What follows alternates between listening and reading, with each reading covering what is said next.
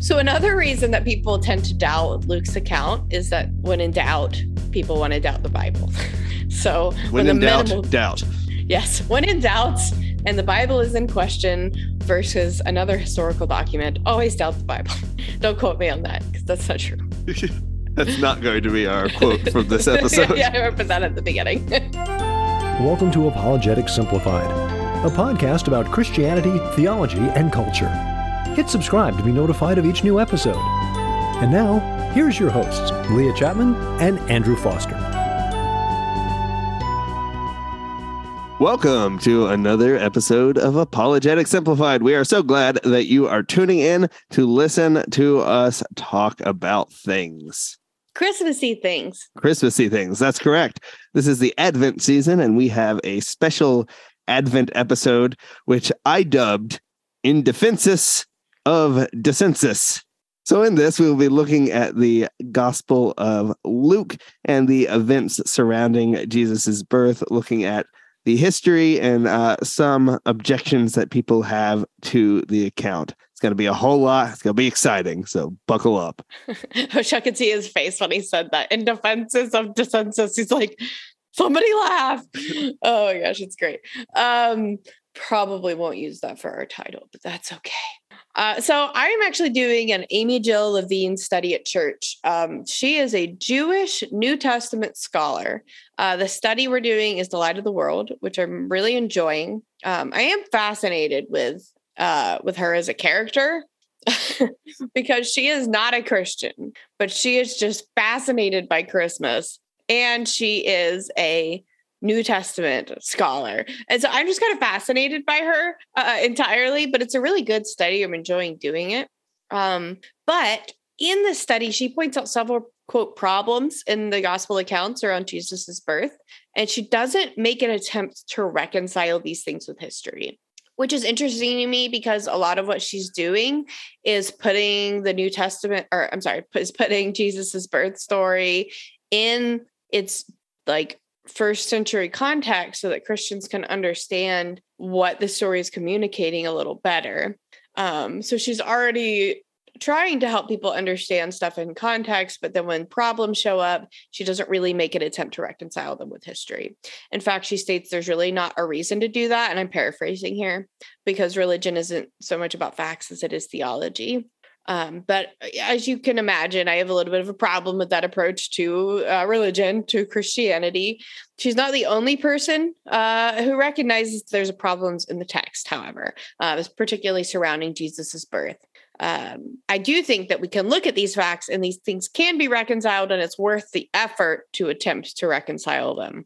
So Christians, including myself, note that there are some things Luke says that don't quite line up with the other historical documents at the time, the other historians. However, I don't actually think it's a problem, but an opportunity to do more research into the time of Jesus' birth, and in doing so, learn a little more about our Christian faith.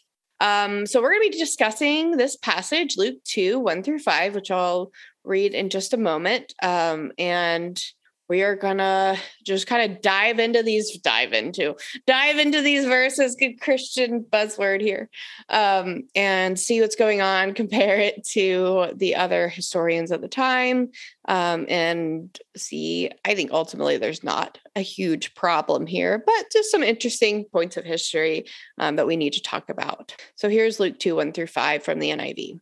In those days, Caesar Augustus issued a decree that a census should be taken of the entire Roman world. This was the first census that took place while Quirinius was governor of Syria. And everyone went to their own town to register. So Joseph also went up from the town of Nazareth in Galilee to Judea, to Bethlehem, the town of David, because he belonged to the house and line of David. He went there to register with Mary, who was pledged to be married to him and was expecting a child. And now there's several things in here that historians say they have a problem with. So you're saying the passage that I memorized in my Christian elementary school, PCA, Go Stars, was wrong? How could this be? Yes, I mean, there are people saying that it could be wrong, despite the fact that we memorized it at the home of the stars or the storm or whatever. It's very, very, very, very, very small group of people who understand that. It doesn't matter. Anyway, Skeptics say that Quirinius was not governor of Syria during Jesus's birth. And the famous census mentioned here did not line up with Jesus' birth. I'll talk about what that census is in a minute, but there was a huge census around 6 AD that they're saying does not line up with Jesus' birth, which they're saying happened a couple years earlier. Additionally, there would have been no reason for Mary to travel to Bethlehem, even if the timeline did line up between the census and Jesus' birth. So we're going to go through each of these three objections, them being that Quirinius was not the governor of Syria during Jesus' birth, that the famous census didn't happen around the time of Jesus' birth, and that even if it did happen, Mary would not have needed to travel to Bethlehem. So we're going to go through each of these three things and see that there's no substantial reason to doubt Luke's account of what happened. So then, why is Luke's account doubted here? Well, I'm glad you asked, Larry. I don't know. It just gave me real Larry the Cucumber vibes. No other historic accounts mention a census happening at the time of Jesus's birth, which I think is around 2 to 4 AD. So we have other historians, namely Tacitus, Josephus, and Plutarch, and they do not mention a census happening around the time of Jesus's birth. These are other very reliable historical documents from the time, from three historians. So no other historic accounts mention a census at the time. The big census that was a big deal around AD 6 caused this big revolt. And so that's what everybody's looking to is AD 6. And they're saying, actually, that doesn't line up with Jesus's birth at all. And yet they're saying supposedly that they went for that census. And so they claim that means Luke's account didn't happen, or it didn't happen like that, like something's wrong. Another reason people doubt Luke's account is that people just like to doubt the Bible. It's easy to say Tacitus and Plutarch and Josephus are all reliable accounts. But Luke, who is, largely very accurate and lines up with what we do know from the time, it can't be trusted because it's in the Bible. People don't want to take Luke as a historical, reliable document, even though it is, just because it's in the Bible. So people just like to doubt the Bible. So if there's a way they can doubt the Bible and elevate other texts above it, they're probably going to do that. So you're saying Luke is kind of like Stetson Bennett? Sure. Do you want to elaborate? Oh, yes. Georgia Bulldogs quarterback, just at the time of this, named a Heisman Trophy finalist. We'll know whether or not he won it by the time this is published. But yes, I mean, he's had a lot of doubters. And even after winning a national championship and proving himself, there's a lot of people he's not good enough. So maybe it's kind of like this for Luke. They're like, yeah, sure. All these other Luke accounts have been able to be corroborated very well with history and stuff like that. But no, I'm not trusting it. There you go. Lucas Stetson Bennett. But yeah, it is funny how we pick people and we're like, you don't seem trustworthy because of small reason. Insert here. So another reason that people tend to doubt Luke's account is that we don't have a whole lot of data and historical information from about 15 BC to about AD 14, that 30-ish year period. There's just not a whole lot of information. And so it's entirely possible that Luke wrote about something and he was the only one to write about it, but that doesn't mean it didn't happen. It just might mean that other data we could have, we just don't have because we just haven't found a whole lot of documents from that time. And again, when in doubt, people want to doubt the Bible. So when in doubt. Yes. When in doubt and the Bible is in question versus another historical document, always doubt the Bible. Don't quote me on that because that's not true. That's not going to be our quote from this episode. Yeah, I put that at the beginning. Oh, man. All right. So let's see if I'm smelling what you're stepping in here.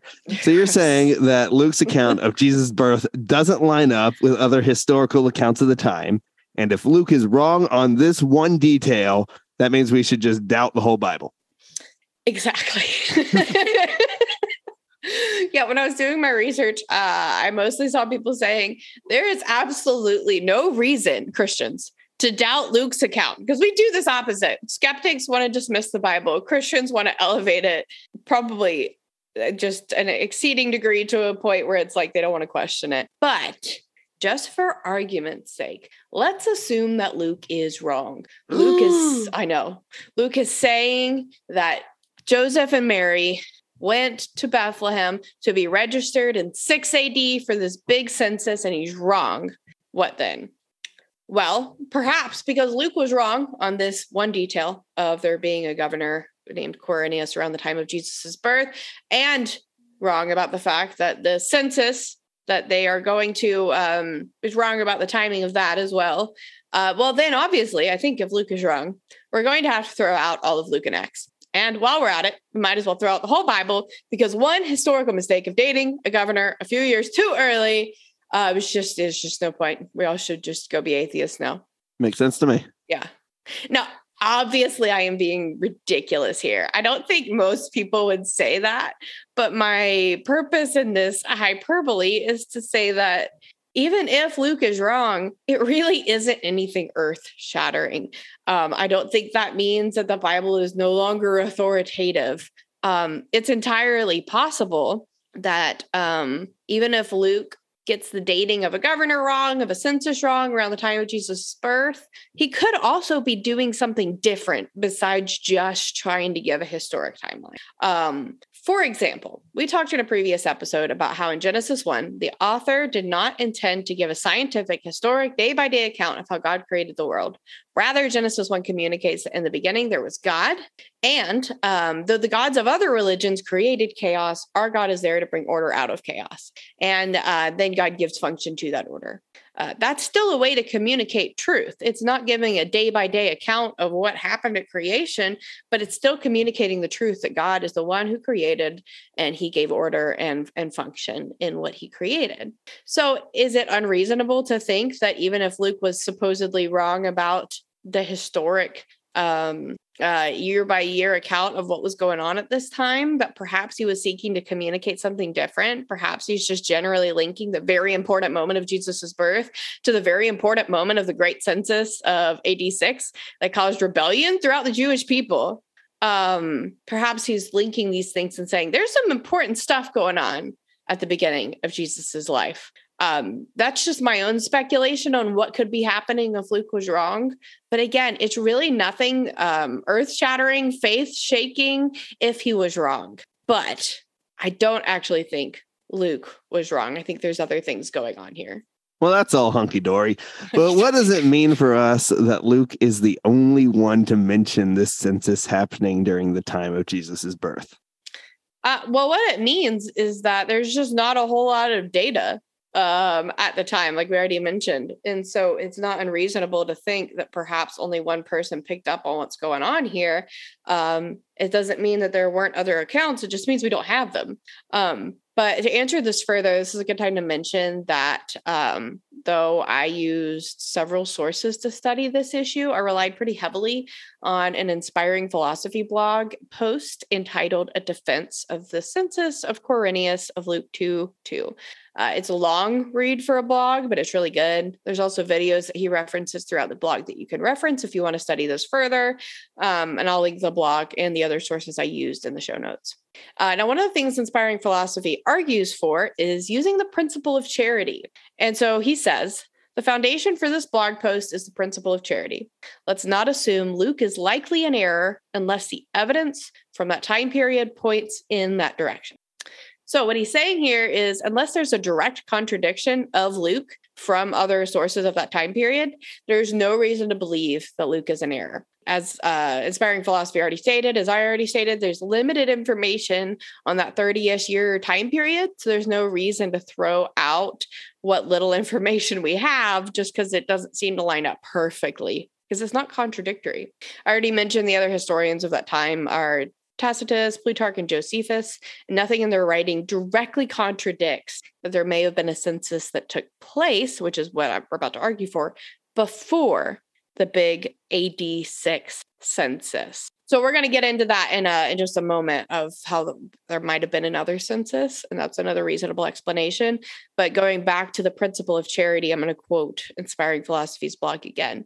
Now, I am not saying this is certain, but I'm trying to utilize the principle of charity to make sense of what Luke is saying instead of just assuming his claims are questionable from the start or that he's guilty of an error until we find something to corroborate his claim. There is a logical explanation for what Luke records. Plus, that is not how we treat other ancient sources. And I don't see why we should not give Luke the benefit of the doubt, considering how accurate he is throughout Acts. And then he cites a blog where somebody goes through and corroborates Luke's account in Acts with other historical accounts to show just how accurate Luke is. So even if there's no direct contradictory evidence, how can we reconcile a seemingly different presentation of the time period with the others? That's a good question. So we're going to look at other possibilities besides the fact that Luke was in error. So other possibilities include this. Quirinius was a leader at the time. It is not unheard of that before you get the job of being a big bad governor, that you've held other political roles in the meantime. And so one option is that perhaps Quirinius was not governor of Syria during the time of Jesus's birth, but was just the leader. In fact, if you go back and you look at the Greek, the word that's translated governor actually just means leader. And so it could be that at the time of Jesus' birth, Quirinius was a leader of the time, though not the governor. It's also entirely possible that Quirinius was just governor twice.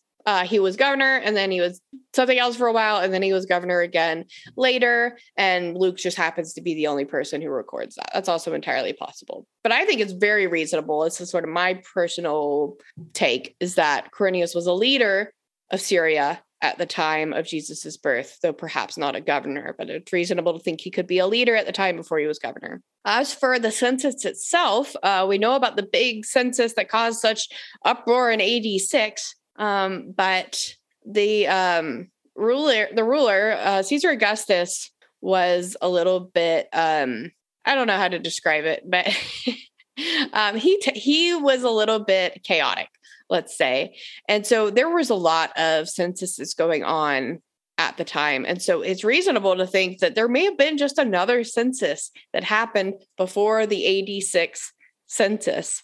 And so here's what Luke might be doing. Luke may be recognizing that Quirinius was a leader at the time, and that he had a census that he put together that had started several years before him, and Luke just kind of gave him credit for the whole thing. Like maybe the data had already been collected, but Quirinius and those who worked for him actually put it together to figure out tax and whatever. I watched a video with Daryl Bach, who is a professor at Dallas Theological Seminary, and he compared it to the fact there's a highway in Dallas called it's Highway 75, North Central Expressway. It's always congested. I don't like that road. Anyway, apparently this was a 30-year project. And so who was the leader of Dallas at the time that North Central Expressway was being created? Well, there would have been several. There would have been several people. And so there may have been several people who worked on this census, the one before 86. And so he's just recognizing that Quirinius was the one that wrapped it all up. So to kind of summarize these options, I've just chosen to paraphrase verse 2, the verse in question. Verse 1 reads, in the NIV, as in those days, Caesar Augustus issued a decree that a census should be taken of the entire Roman world. Verse 2, Leo's version. It was the census that came before the big AD 6 census that caused all that hoopla. The previous census was put together by Quirinius's administration in Syria. That's a completely reasonable way to read verse 2 that doesn't cause any historic problems. I particularly like the use of the word hoopla. Thank you. I do too. So how often were censuses taken during that time period? That's a good question. And one of the objections you'll hear is that the Roman Empire put out a census every 14 years. And so it would be ridiculous for them to put out a census just a few years before that big 86 census. But that didn't actually happen. The 14-year rotation didn't happen until several years later after Jesus's birth. And again, what information we have about how the Roman Empire did censuses is a little limited because we have limited information during that time period. But what we do know is a little bit about how they did census in Egypt, which was also under Roman rule. If you want more details on the census that happened in Egypt, go read Inspiring Philosophy's blogs. I'm not going to go into a whole lot of detail, but basically what he's saying is that we can look at how they did the census in Egypt and get a general idea of how they might have done it in other parts of the empire. It's not going to be a one-to-one comparison. You can't say, well, they did it in Egypt, so therefore they had to do it this way with the Jews. You can't say that, but it can kind of give us an idea. And what we see from that is it's reasonable to think that they did several censuses in a short period of time. And it's also reasonable to think, and this kind of goes to our third point, that people might have had to travel to take part in the census. So censuses again later took place every 14 years or so, but that would have been after Jesus's birth. So we have limited information here, but we do know they did a census somewhat regularly during this time period because Caesar Augustus was chaotic and unstable. It is reasonable to think that during this time period, based on what we see in Egypt, there would have done a census every few years and that people might have had to travel to take part in the census. Okay, so hold your horses now, Patrick. Saying sometimes they have to travel, but sometimes they don't have to travel. So then why did Mary, who was very pregnant, have to go to Bethlehem? That seems a little ridiculous. I agree. I think I would have raised a fuss 9 months pregnant. And I'm like, I'm sorry, you want me to go where? But that's also a cultural difference here because the Roman Empire allowed some of the customs of their territory to continue as long as it was acceptable to them and didn't cause any issues. The Old Testament law required them to go to their ancestral home for a census. And so they might have said, okay, yeah, sure. You want to go to your ancestral home? Go. That's how we'll do the census. Now, in Egypt, there were time you could make exceptions. If you had a reasonable explanation as to why you should just stay put and register there, then you would be able to do that. Now, why didn't Mary and Joseph take advantage of that opportunity? I don't know. It probably had something to do with their own Jewish law and wanting to follow the law. So was this an unreasonable thing for Mary to have to do? I don't know, maybe, but that's not really the issue here. Luke's just recording what happened, not the argument between her and Joseph about whether they should go. There might not, I don't know, maybe there wasn't an argument, but that's not the point. There's no reason to think it didn't happen just because it seems a little extreme to our 21st century Western ears. Okay, well, that was a lot. Can you sum it up? Put a nice, pretty bow on it. It's Christmas and all. It's a good thing this isn't a literal bow. Otherwise, Andrew would have to do it for me. Yes. I believe that I have in the past wrapped my own Christmas presents. You probably have. I'm getting there. Anyway, I can do a verbal bow. So first of all, we got really the first two are point A and point B kind of thing of the timing of Quirinius being governor and the timing of the census with Jesus's birth. And so there's really no reason to doubt that Quirinius was at least leading in some capacity around the time of Jesus's birth. And it's also reasonable that there was just another census that was happening at that time before the 86 census. So just because it's not in the other historic documents doesn't give us really any cause for concern because we don't have a lot of information as is. Luke's proven to be really a pretty reliable author.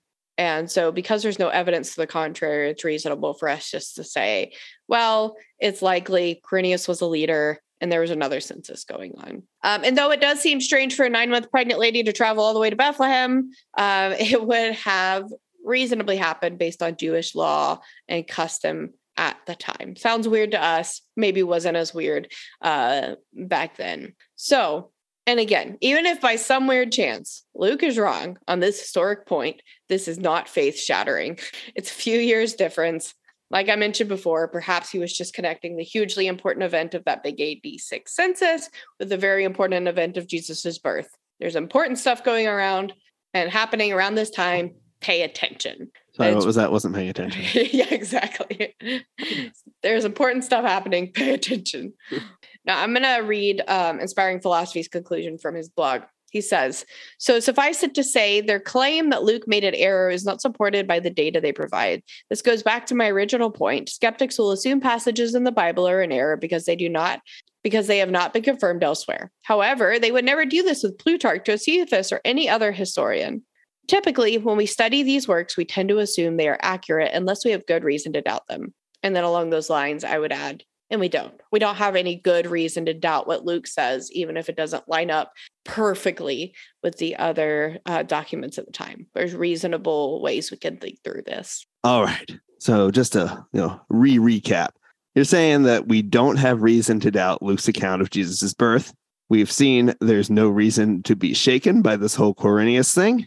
And though there is still uncertainty as to what exactly is going on in Luke's account in chapter 2, verses 1 and 2, there's nothing that should make us seriously doubt what he has to say. So essentially, we can still trust it as reliable.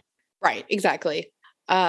And now going back to Amy Jill Levine, though we disagree on using logic with scripture, she and I both agree that the story of the birth of Jesus is beautiful. And I want to conclude this kind of heavy historical episode by having Andrew read that for us, just to put us in that Christmas spirit. But before we wrap up, please take a moment to prayerfully consider supporting this podcast in 2023. Your support allows us to continue to make content that edifies believers in their faith. This giving starts at just a few dollars a month. And the link for that will be in the show notes. So without further ado, Luke 2, 1 through 20 from the NIV. In those days, Caesar Augustus issued a decree that a census should be taken of the entire Roman world. This was the first census that took place while Quirinius was governor of Syria, and everyone went to their own town to register. So Joseph also went up from the town of Nazareth in Galilee to Judea, to Bethlehem, the town of David, because he belonged to the house and line of David. He went there to register with Mary, who was pledged to be married to him and was expecting a child. While they were there, the time came for the baby to be born, and she gave birth to her firstborn, a son. She wrapped him in cloths and placed him in a manger because there was no guest room available for them. And there were shepherds living out in the fields nearby, keeping watch over their flocks at night. An angel of the Lord appeared to them, and the glory of the Lord shone around them, and they were terrified. But the angel said to them, "Do not be afraid. I bring you good news that will cause great joy for all of the people. Today, in the town of David, a Savior has been born to you. He is the Messiah, the Lord. This will be a sign to you. You will find a baby wrapped in cloths and lying in a manger."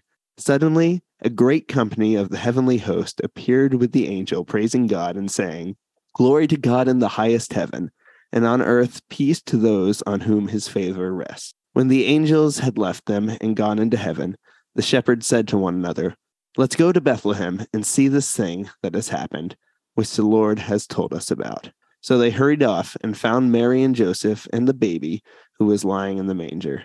When they had seen him, they spread the word concerning what had been told them about this child, and all who heard it were amazed at what the shepherds said to them. But Mary treasured up all these things and pondered them in her heart. The shepherds returned, glorifying and praising God for all the things they had heard and seen, which were just as they had been told.